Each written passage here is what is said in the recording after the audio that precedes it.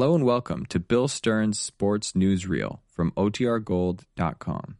This episode will begin after a brief message from our sponsors. Another day is here, and you're ready for it. What to wear? Check. Breakfast, lunch, and dinner? Check. Planning for what's next and how to save for it? That's where Bank of America can help. For your financial to-dos, Bank of America has experts ready to help get you closer to your goals. Get started at one of our local financial centers or 24/7 in our mobile banking app. Find a location near you at bankofamerica.com/talktous. What would you like the power to do? Mobile banking requires downloading the app and is only available for select devices. Message and data rates may apply. Bank of America N.A., member FDIC. When you need mealtime inspiration, it's worth shopping Kroger, where you'll find over 30,000 mouth-watering choices that excite your inner foodie. And no matter what tasty choice you make, you'll enjoy our everyday low prices, plus extra ways to save, like digital coupons worth over $600 each week. You can also save up to $1 off per gallon at the pump with fuel points. More savings and more inspiring flavors make shopping Kroger worth it every time. Kroger, fresh for everyone. Fuel restrictions apply.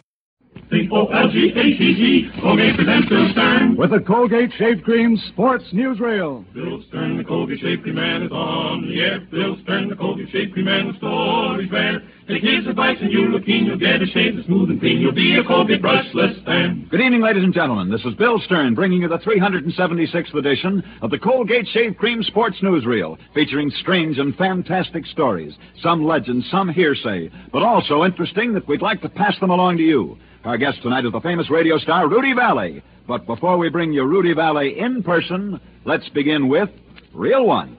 He bowls them over, for he is the only undefeated match game champion in the history of bowling. He's the one and only Joe Falcaro. Now, you wouldn't expect a wonder man like Joe Falcaro to dawdle through a shave. I should say not. He shaves fast, clean, and smooth. He shaves with a brushless shave cream that's light and fluffy. Colgate Brushless, the shave cream of champions. And here's what Joe Falcaro wrote me about this great brushless shave cream. Dear Bill, the swell shave I get with Colgate Brushless leaves my face as slick as a new alley. Yes, sir, it puts my shaving in the groove for a perfect strike every time. Colgate Brushless is the perfect match for my particular combination of tough beard and tender skin. I'm sold and solid on Colgate Brushless Shave Cream. As you say, it's light and it's right. Regards from your friend, Joe Falcaro. Take it from me, men. The mighty Falcaro means every word of that swell tribute to Colgate Brushless, the shave cream of champions. It's not greasy, it's not gummy, it's light and it's fluffy. Now, that means that Colgate Brushless spreads over your skin as fast as your fingers can fly, and it holds your whiskers upright so your razor cuts through them, doesn't merely glide over the top.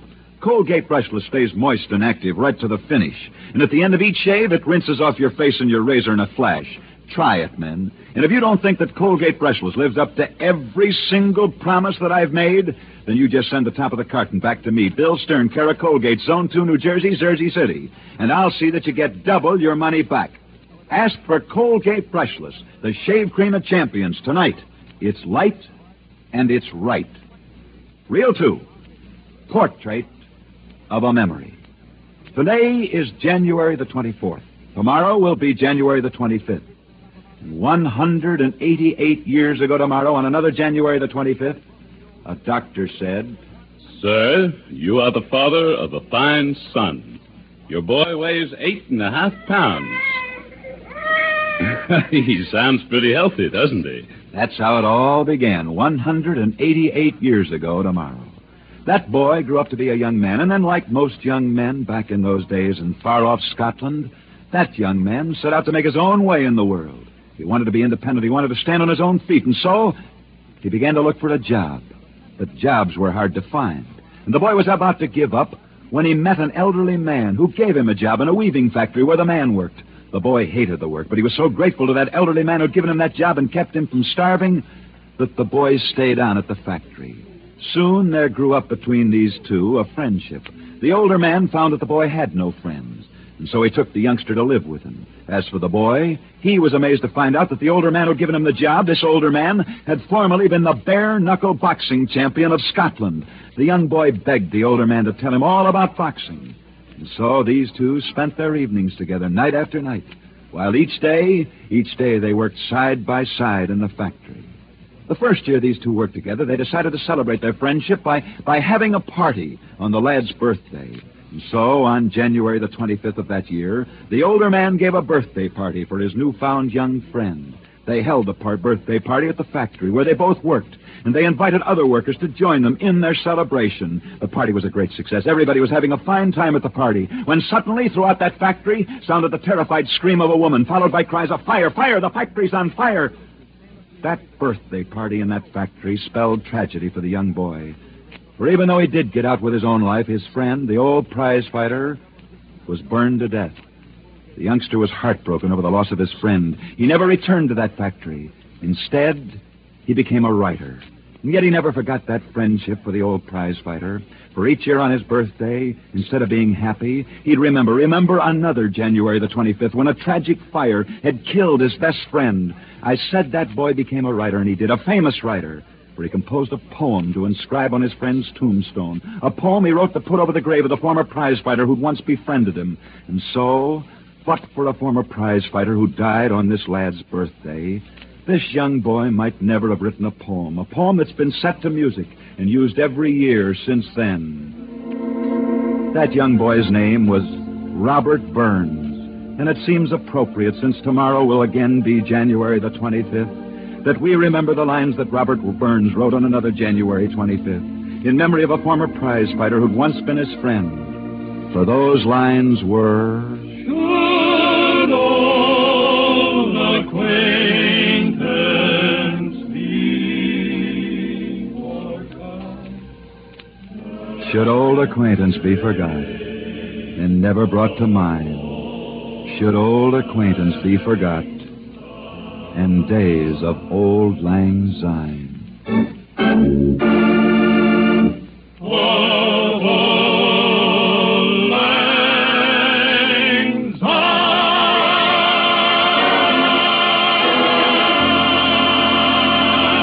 Portrait of a Memory.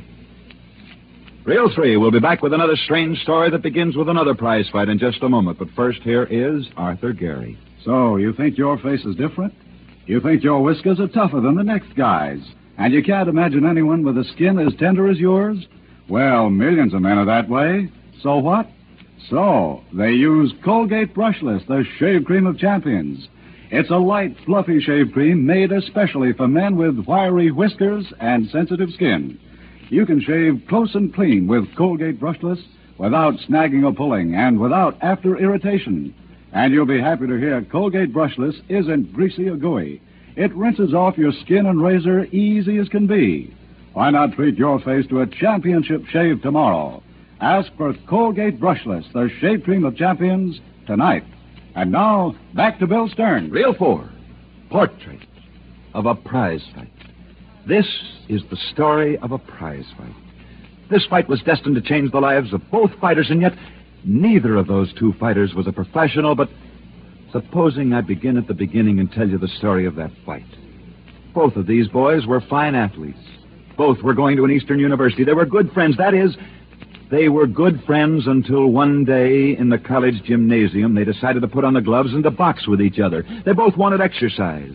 Neither thought that their fight would amount to anything, and nevertheless, after they began to box, each was out to prove that he could lick the other.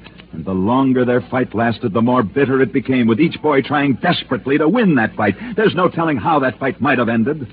But just as those boys were slugging away at each other and trying to knock each other out, a college professor happened to come into the gymnasium. Immediately sensing what was happening, when he saw the boys fighting, he ordered them to stop fighting.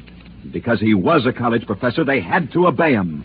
You might be interested in knowing who that college professor was. Since then, he's become a famous star.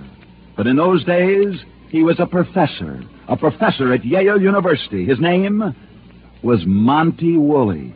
After Monty Woolley broke up that fight and took those two youngsters who'd been having that prize fight into his office, he turned to those two boys and said, "You boys ought to be ashamed of yourselves fighting this way, particularly since both of you have musical talent.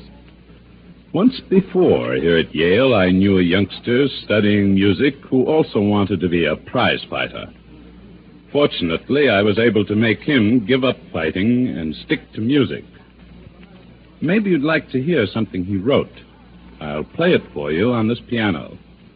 He never would have written it if I hadn't made him give up fighting. See if you remember it.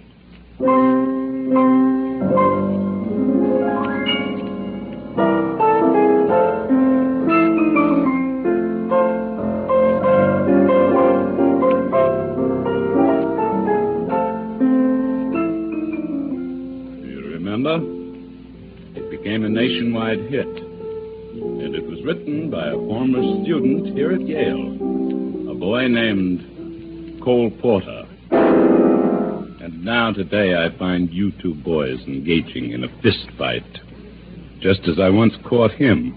Well, I'll tell you just what I told him. Stop this stupid fighting. Stick to your music. I'm older than both of you, and I know what I'm talking about. Those two boys never forgot what Monty Woolley had told them. They both did stick to their music, and they both did become great artists. For one of those boys was destined to become the great singing star, Lanny Ross. And the other boy, he too became famous. For you know him as the great singing star, Rudy Vallee.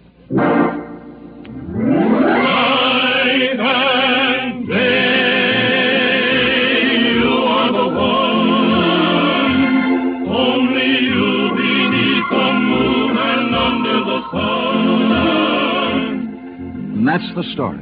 A story is told to me that took place at Yale University. The story of a college professor named Monty Woolley, a songwriter named Cole Porter, and two great singers, Lanny Ross and Rudy Vallee. And now, in order that you may hear Rudy Vallee in person, we move from night into day. Night and day.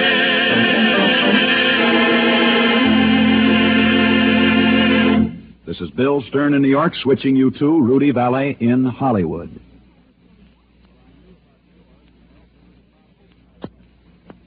Hi-ho, everybody. This is Rudy Vallee in Hollywood.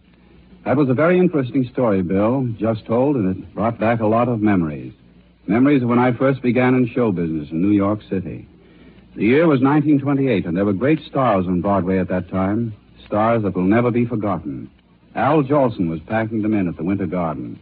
Eddie Cantor was starring in a show called Kid Boots. And the blonde dancing star was the toast of Broadway. Her name was Marilyn Miller.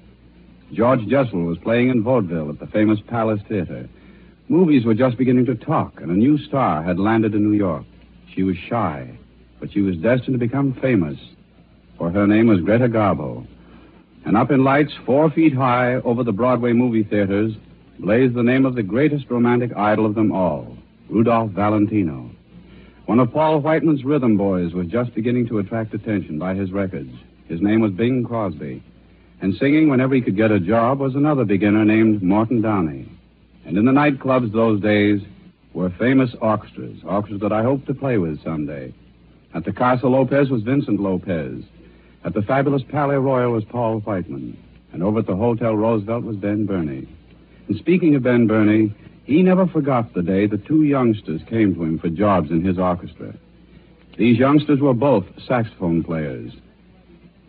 Ben Burney advised one of these youngsters to stick to music, and he advised the other one to... At the Casa Lopez was Vincent Lopez. At the fabulous Palais Royal was Paul Whiteman. And over at the Hotel Roosevelt was Ben Burney. And speaking of Ben Burney, he never forgot the day the two youngsters came to him for jobs in his orchestra.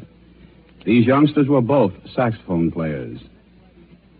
Ben Burney advised one of these youngsters to stick to music, and he advised the other one to... At the Casa Lopez was Vincent Lopez. At the fabulous Palais Royal was Paul Whiteman. And over at the Hotel Roosevelt was Ben Burney. And speaking of Ben Burney, he never forgot the day the two youngsters came to him for jobs in his orchestra. These youngsters were both saxophone players. Ben Burney advised one of these youngsters to stick to music, and he advised the other one to... At the Casa Lopez was Vincent Lopez. At the fabulous Palais Royal was Paul Whiteman. And over at the Hotel Roosevelt was Ben Burney. And speaking of Ben Burney, he never forgot the day the two youngsters came to him for jobs in his orchestra. These youngsters were both saxophone players. Ben Burney advised one of these youngsters to stick to music, and he advised the other one to... At the Casa Lopez was Vincent Lopez. At the fabulous Palais Royal was Paul Whiteman. And over at the Hotel Roosevelt was Ben Burney. And speaking of Ben Burney, he never forgot the day the two youngsters came to him for jobs in his orchestra. These youngsters were both saxophone players. Ben Burney advised one of these youngsters to stick to music, and he advised the other one to... At the Casa Lopez was Vincent Lopez. At the fabulous Palais Royal was Paul Whiteman. And over at the Hotel Roosevelt was Ben Burney. And speaking of Ben Burney, he never forgot the day the two youngsters came to him for jobs in his orchestra. These youngsters were both saxophone players. Ben Burney advised one of these youngsters to stick to music, and he advised the other one to... At the Casa Lopez was Vincent Lopez. At the fabulous Palais Royal was Paul Whiteman. And over at the Hotel Roosevelt was Ben Burney. And speaking of Ben Burney, he never forgot the day the two youngsters came to him for jobs in his orchestra.